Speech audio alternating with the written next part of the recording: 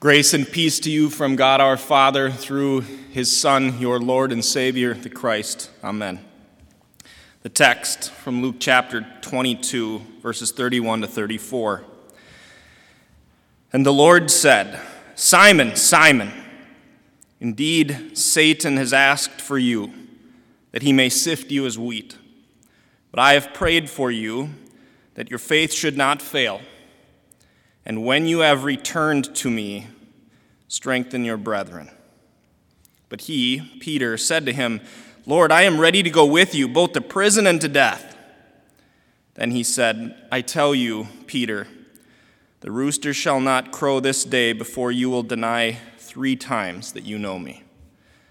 So far the text, and we pray. Lord, we believe. Help us in our unbelief. Amen. Please be seated.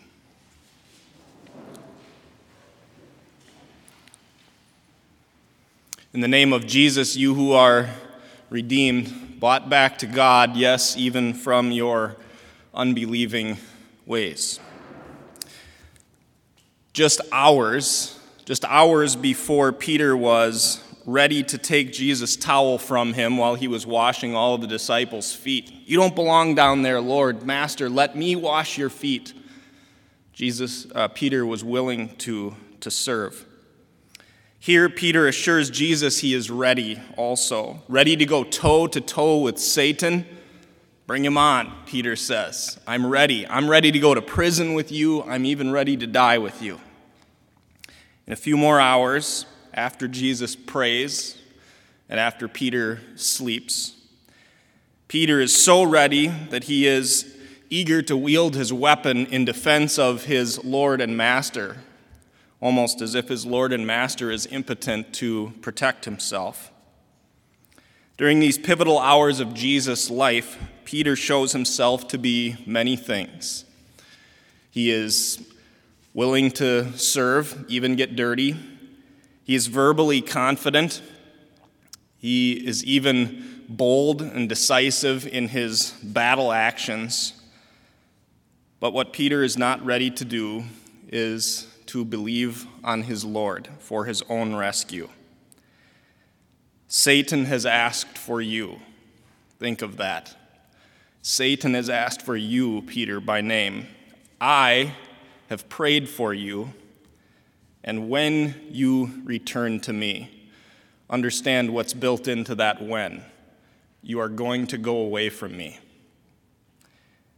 Willing to serve, confident in his verbose language, so confident that he's willing to go to battle. But this isn't faith. In fact, in Peter's instance here, some of his very bold and ready and willing actions are even complicit in his faith fail.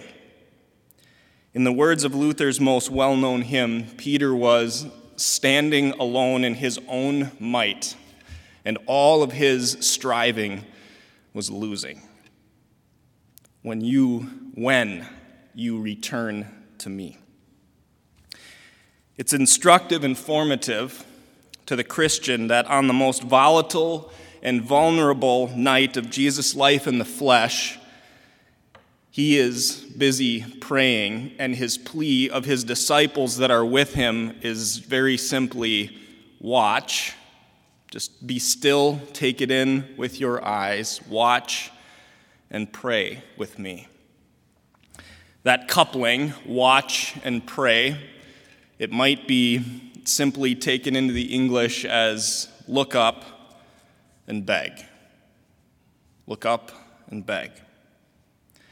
When our faith flounders like Peter's does here, and like it often does in the gospel records, it's not because it believes nothing.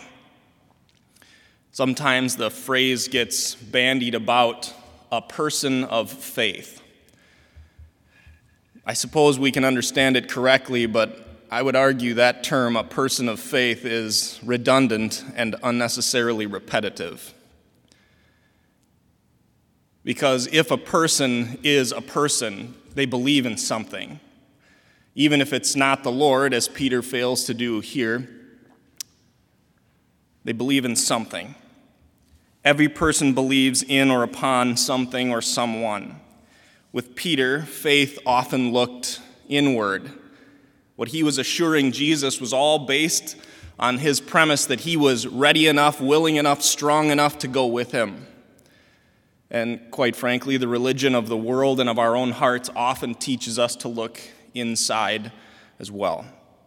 With Peter, our faith often looks in, and it either boasts in how ready we are or it despairs at how unready we are, but either way, it fails because it jettisons Jesus.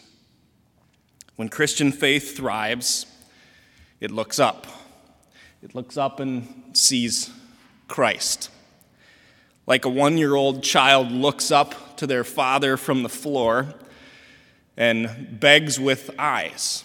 And like a 1-year-old child begs for all things that are good for it, so also with faith.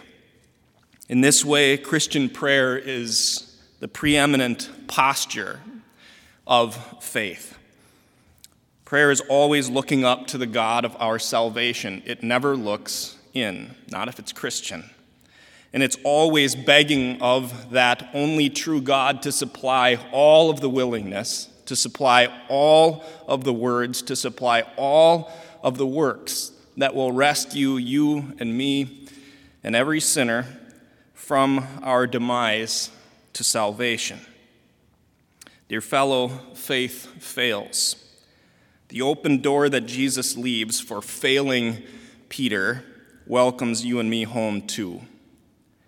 And when you return to me. Jesus is the respite for faith fails. The door isn't for those who are boldly willing. It isn't for those who are full of confident words and brimming with boisterous actions. The door is open, rather, as Jesus says, to those who are weary and those who are burdened, even by their many faith fails. Come to me, all you who are weary and burdened, and I will give you rest. Take my yoke upon you and learn from me, for I am gentle and humble in heart, and you will find rest for your souls. And when after looking up to your Lord, your Redeemer, and begging of him for all the words and the willingness and all the works of your salvation, when you are returned and restored to him, then use that gracious news to return a brother or a sister as well. God grant it for Jesus' sake. Amen.